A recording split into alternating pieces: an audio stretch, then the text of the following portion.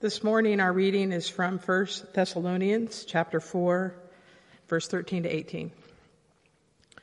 Brothers and sisters, we do not want you to be uninformed about those who sleep in death, so that you do not grieve like the rest of mankind who have no hope. For we believe that Jesus died and rose again, and so we believe that God will bring with Jesus those who have fallen asleep in him. According to the Lord's word, we tell you that we who are still alive, who are left until the coming of the Lord, will certainly not precede those who have fallen asleep. For the Lord himself will come down from heaven with a loud command, with the voice of the archangel, and with the trumpet call of God, and the dead in Christ will rise first. After that, we who are still alive and are left will be caught up together with them in the clouds to meet the Lord in the air. And so we will be with the Lord forever. Therefore, encourage one another with these words. This is the word of the Lord. So I want to begin with an image. It's a borrowed one. I'll say more about it in a minute. But here's the image. How do you explain color to a person who was born blind? Now, I had a member of our extended family by marriage who had a sister who was born blind. I've known other people who have become blind. And if you were to ask that question about a person who had become blind, it wouldn't really apply in the same way. They could have memory of color. As a matter of fact, for all I know, a blind person might be able to see color. But assume for a moment that person had been blind from birth and you tried to explain color to them. How would you do it? Would you describe red as hot? Think of the dial on your car whenever it tells you whether it's hot or cold. Would you describe blue as cool? Would you describe yellow as brash? You would try to use words, right? But words would fall short. They wouldn't quite capture color for someone who's blind. Now, just hang on to that thought, okay? Just leave it there, and I'll come back to it at the end. Today we're going to talk in our series on the entire New Testament about the book of Thessalonians, actually 1st and 2nd Thessalonians. And as you noticed, I chose the theme from one particular passage in 1 Thessalonians. But before I talk about the theme, let me tell you about Thessalonica. There was actually a picture, sort of up-close picture in the walk-up video of Thessalonica. Thessalonica was a city into which Paul may have sailed or perhaps went by Roman road.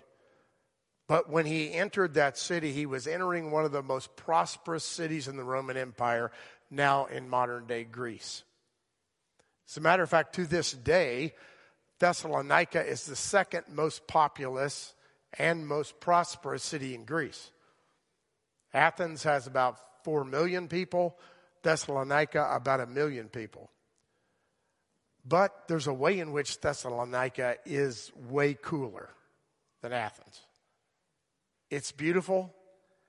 It is, as a matter of fact, still the capital of the Macedonian region. Here's a picture of Thessalonica and what it looks like today.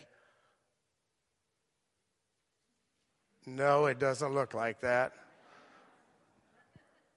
It looks there it is. So the first picture in the walk-up video was right in front of that tower, which is ancient with the trees. This one gives you kind of an aerial shot. You can see the gorgeous coastline. It will be teeming with ships for cargo, and it will be teeming with vessels that are catching fish.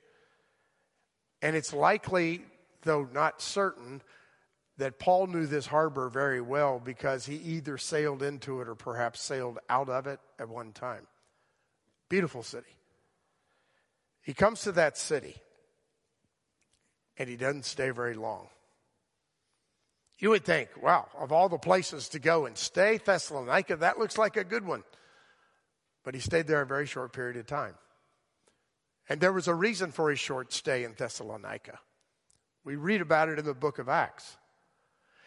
He came, and as usual, he spoke concerning Jesus as Messiah at the synagogue, arguing that Jesus actually was this Messiah that was anticipated. And a good number of the Jewish folks at the synagogue believed and began to follow Christ. But an even larger number of people that are often called God-fearing Gentiles, that is, people who were following the Jewish law and anticipating a Messiah, they believed. So the church began to swell in numbers. However, it came to an abrupt end. Not the church, but Paul's ministry. Because there were people who were rabble-rousers who decided to stir up some trouble for Paul. And they actually created a mob. Again, you can read about it in Acts. And they brought the mob out and they started shouting. They said, this guy Paul, he's preaching. And he's saying that Caesar is not Lord and King. He's preaching concerning another Lord and King, namely Jesus. They basically framed it as an insurrection. Paul's trying to overthrow the government. Don't you see we have a problem here? They got so riled up that they decided they would raid the home where Paul was. So the mob went to his house, broke into his house. It really wasn't his. He was staying there, and Paul wasn't in the house. So what they do, they took Jason, probably the house owner, certainly the one that's mentioned in the book of Acts, and some other brothers, and they took them out into the square, and they arrested them, and they made them post bail to get out of prison. During this kerfluffle that's happening, Paul is oddly absent. And apparently the believers, knowing that he was in harm's way, said to him, we got to keep you under cover. And so late into the night, probably 2 or 3 o'clock in the morning, they escorted him out of town under the darkness of night. Now, this letter is actually a letter of concern for those in Thessalonica. What's his concern? His concern is that they're confused. His concern is that they're worried. His concern is that they would continue to be persecuted, and they were. As a matter of fact, his concern was so great, and the brothers said, don't go back, they will get you. He sent sort of secretly Timothy, his loyal servant, to go check it out. He went to Thessalonica and talked to the people and got a report and brought it back to Paul. And 1 Thessalonians is a response to that report. In other words, Timothy said, this is how they're doing. These are the problems. Paul said, I'm going to write them a letter. And he did. Another thing that's interesting about 1 and 2 Thessalonians, we think it might be, if not the oldest, one of the oldest epistles that Paul ever wrote, depending on how you date Galatians. So it was early in his missionary journeys that he wrote 1 Thessalonians. Now, what was the problem? It could be summarized this way. The people at Thessalonica were beleaguered by persecution and worried about the future. Oppressed by persecution and worried about the future. But not just what was going to happen tomorrow, the unexpected. They were worried about their future as believers as it related to Jesus Christ, the promised Messiah. Because it's pretty clear that Paul had been teaching that Christ was going to come again, the second coming, and redeem all those who had come to faith in him. And he was going to set up a new kingdom on this earth. This was something they had adopted with great joy as part of their belief system. And then persecution starts. Part of their question is, well, what about the people that died, either in persecution or just for some other physical cause? What about them? Christ hasn't returned yet. Are they left out of the kingdom of God? Paul says, no, they're not. I promise you they're okay. There may be another question that was haunting them. And I insert this one, not necessarily because it's in the text, but because in the context it makes sense. They may have been saying to themselves and to Paul, oh, come on, is it really worth it? I mean, everything seems the same. Life goes on, people die, we get persecuted. Now we're following Christ, we're getting in trouble for it. Is it really worth it? And Paul writes an epistle, a letter of encouragement. So if you want to think of what 1st and 2nd Thessalonians are, you can use the word encouragement. That's what Paul's trying to do. I want to encourage you. So what is his basic message in summary? How does he encourage them? It's interesting. He says, I want you to live for God in this world, and I want you to live differently than everyone else lives. In other words, you're a part of a subculture, I get it. Though he doesn't use these words, you're pilgrims and strangers, which are used other places in the New Testament and in the Old. I understand it. So, live differently in this present world. Your calling is different. Your eyes are set on a prize. Live differently. Second thing he says, which is really interesting, he says, I want you to live a quiet life and mind your own business. I mean, that's a good news for an introvert, right? This is the gospel for introverts. Mind your own business and live a quiet life. Don't get all worked up. He might have said that because he was trying to be protective to the people. Because to be too brash and bold and out there might have created more persecution. We don't know exactly why he's saying it, but we do know this. If we want to make an application to our contemporary world, we do know this. It is oddly dissimilar to what, for those of us who are in ministry, hear all the time, especially among American evangelical churches. Go big, go bold, throw money at it, make the program better.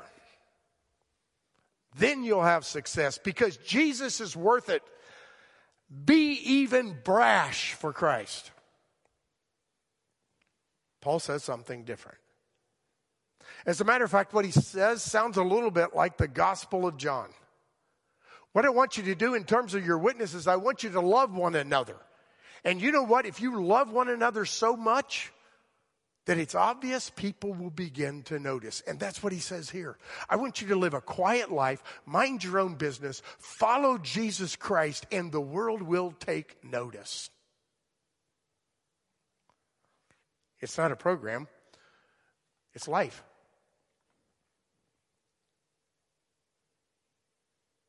So let me stop and say something. Didn't say this in the first service. Honestly, didn't think of it. That happens to me a lot. So what I want to say to you is thank you. You're those kind of people.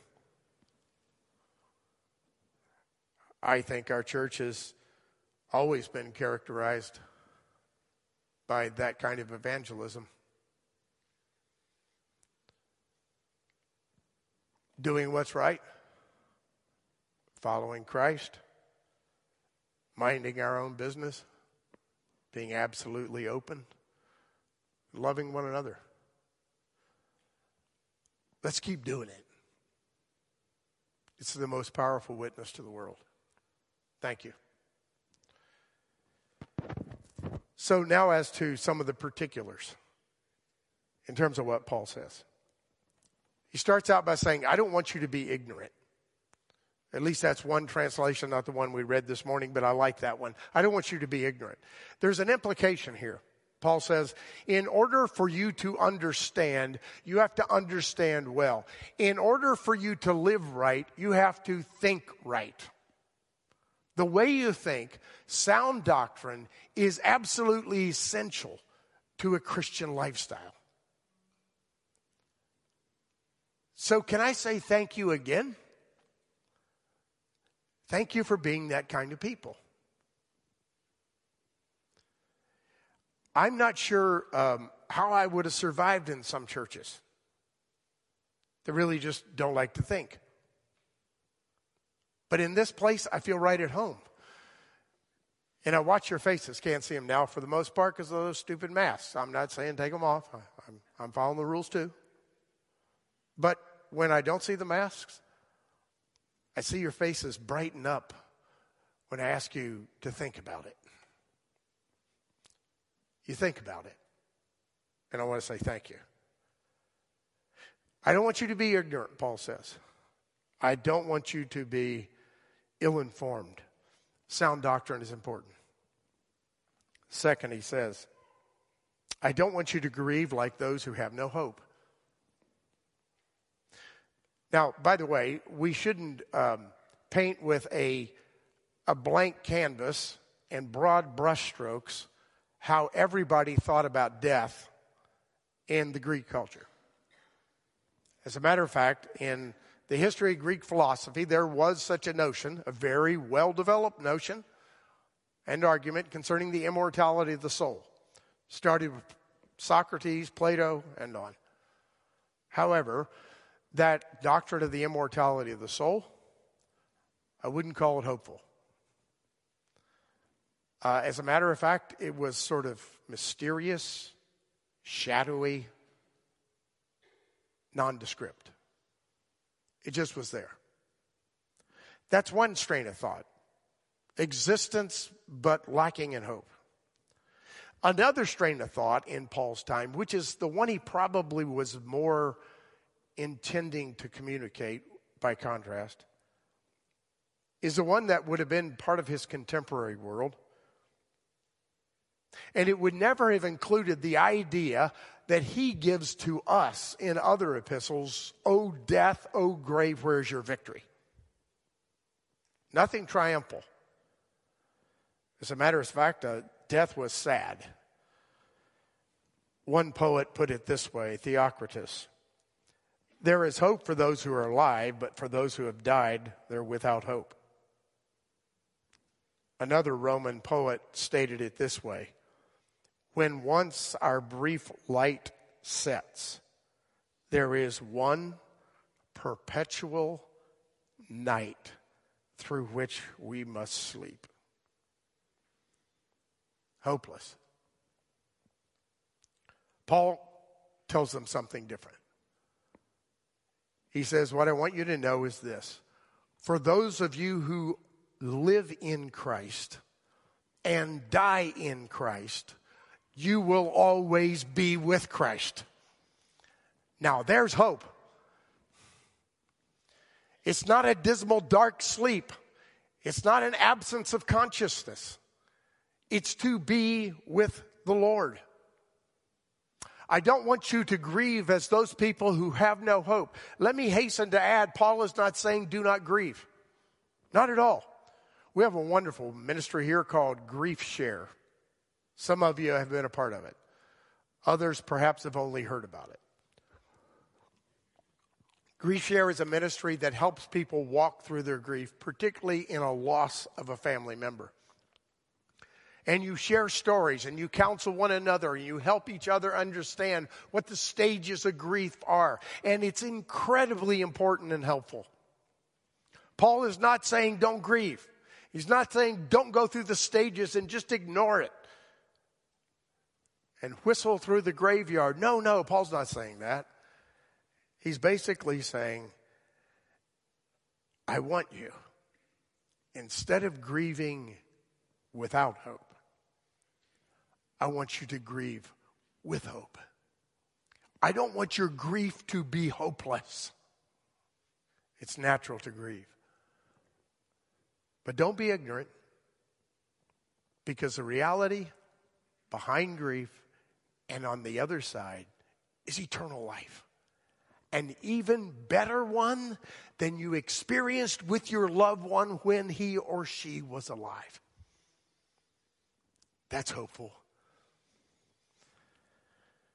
Paul says, in terms of the other details, Christ died and rose again, and so it will be with all those who have fallen asleep.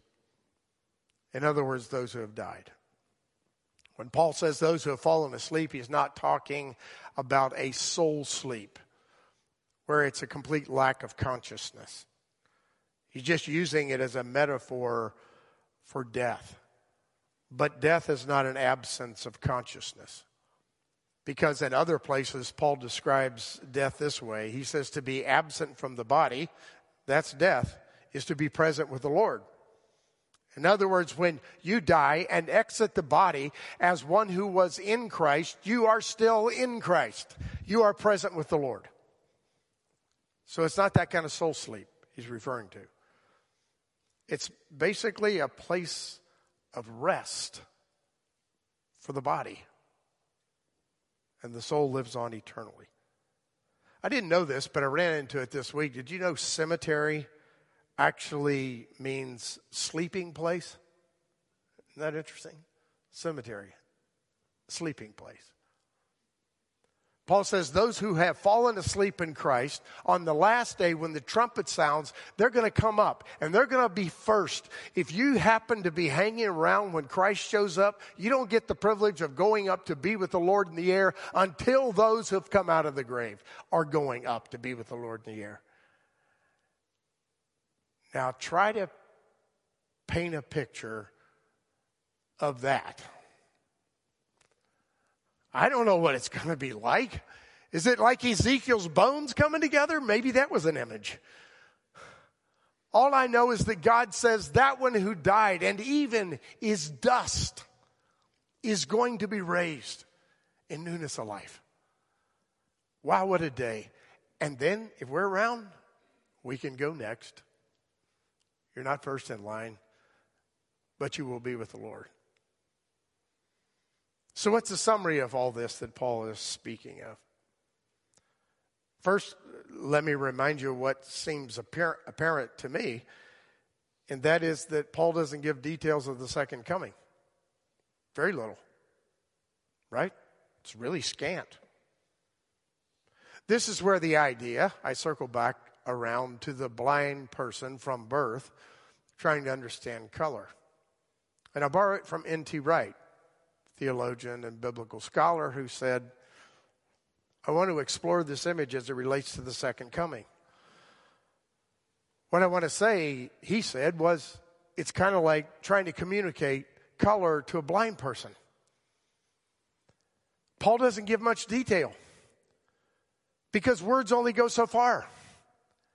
He can't even tell you what the second coming is all about because I don't think he knew what it was all about. He knew certain things about it that were the promises of God in Christ, but he knew very little detail. So we need to caution ourselves when it comes to the last things, eschatology, in getting over specific or over literal concerning the coming of Christ. The history of eschatology is replete with foolish, detailed statements concerning the coming of Christ that we got no business speculating about. Christ is going to come, and he's going to raise those who have died, and they will be with him, and it will be a new kingdom. It will be a new heaven and a new earth. End of story. How does the rapture take place? I don't know. When does it take place? I haven't a clue. What does the end of all things look like in detail? I don't know. I do know about images, like streets of gold. I doubt they're really streets of gold. But he couldn't do any better than to say the most valuable commodity in this earth, gold itself. Even that glorious metal is not worth comparing to the glory of the presence of God. So you might as well just walk on it. That's how great God is. We lapse into literalism a lot of times as conservative people who take the Bible seriously, and sometimes we do ourselves harm because we try to over-explain. And sometimes those who are not believers just think we're foolish. Sometimes we are. I think in large part that's what has happened among critical scholars. They looked at an exaggerated literalism among some conservative theologians, and they said, this is all just myth and fiction. Right? Now, let me say, I don't agree with them. It's not myth and fiction. But I don't want to get too literal about it. What's the main point of all this? It's this phrase, encourage one another with these words. Don't dig down into the details of literalism. Just encourage each other with these words. Those who die will be raised. Those who have been persecuted will find eternal life. And you, my friends, who are walking through persecution right now and asking yourself, is it worth it? My answer is yes. Be encouraged. It's not only worth it, it is the pathway to eternal life.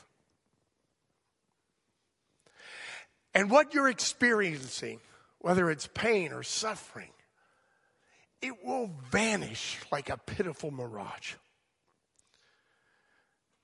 when eternity is experienced by you. Life is temporary in this world, and it seems oh so eternal, especially when we're in the midst of conflict or pain. We think to ourselves, it'll never be the same. I'll never get over it. Paul gives us hope. Paul's teaching can be summarized with the words that the church has put in a phrase that we use. You'll recognize it every Communion Sunday. He basically takes 1st and 2nd Thessalonians, and as he writes, the church looks at it and says, here are 3 phrases. Christ has died, Christ is risen, and Christ will come again.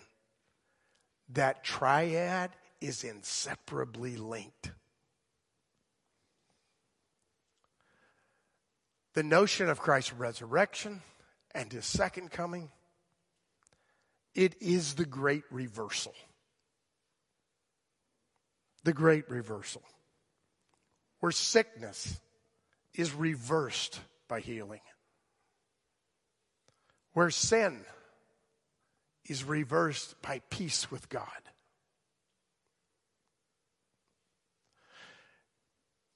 You know, we could talk a lot about sin and how devastating it can be and how enslaving it can be.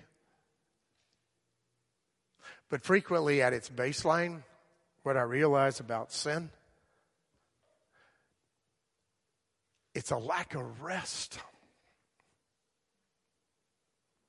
I'm trying to do something or be something or experience something that I think will be better than where I am right now. And I'm controlled by my desires. The great reversal says that sin will be finally destroyed and you will have absolute peace. And your longings will be completely fulfilled. The great reversal is not just about sickness and health. Not just about sin and peace. It's about sorrow turning to joy. It's about death turning to life. All of that is because of the resurrection. It would not have happened if all three phrases were not true. Christ died. It was necessary to conquer sin. Christ has been raised. It was the triumphal conquest of sin. And Christ, because of the resurrection, will raise us again in newness of life. Thanks be to God. It's not only the great reversal, it's the great triumph. Death is defeated. And finally, it's the great meaning. We live in a world where everybody's searching for meaning. We live in our own reality where we're constantly struggling to have deep meaning in our lives. The resurrection of Jesus Christ and the second coming of Christ and the promise of the hope eternal that is in Christ. That is the great meaning of life. It makes everything that has preceded that moment when we're ushered into His eternal presence make sense. It makes sense of our life now, even though we can't see the end when we walk by faith. It is the reality that brings great meaning to life. There's nothing else that brings such meaning to life than this reality. Christ has died, Christ is raised, and Christ will come again, and you will be raised with Him. It's the good news in a world of bad news. So, comfort each other with these words. Let's pray. Lord, we thank You for the comforting words of Scripture. We find comfort in music, relationships, poetry. But the main difference in being comforted from Your words is that Your words are true. They're not platitudes. They're not just feel-good moments. They're reality. They're promises that have been declared in Christ Jesus, the risen Lord and Savior of our life.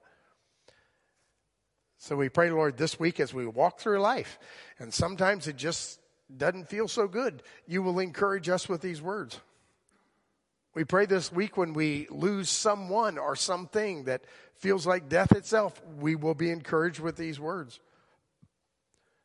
We pray that as we walk with one another on any given day, we will say to one another, Christ has died. Christ is risen. And Christ will come again. Be encouraged by that truth. In the name of Christ, our risen Lord, we pray. Amen.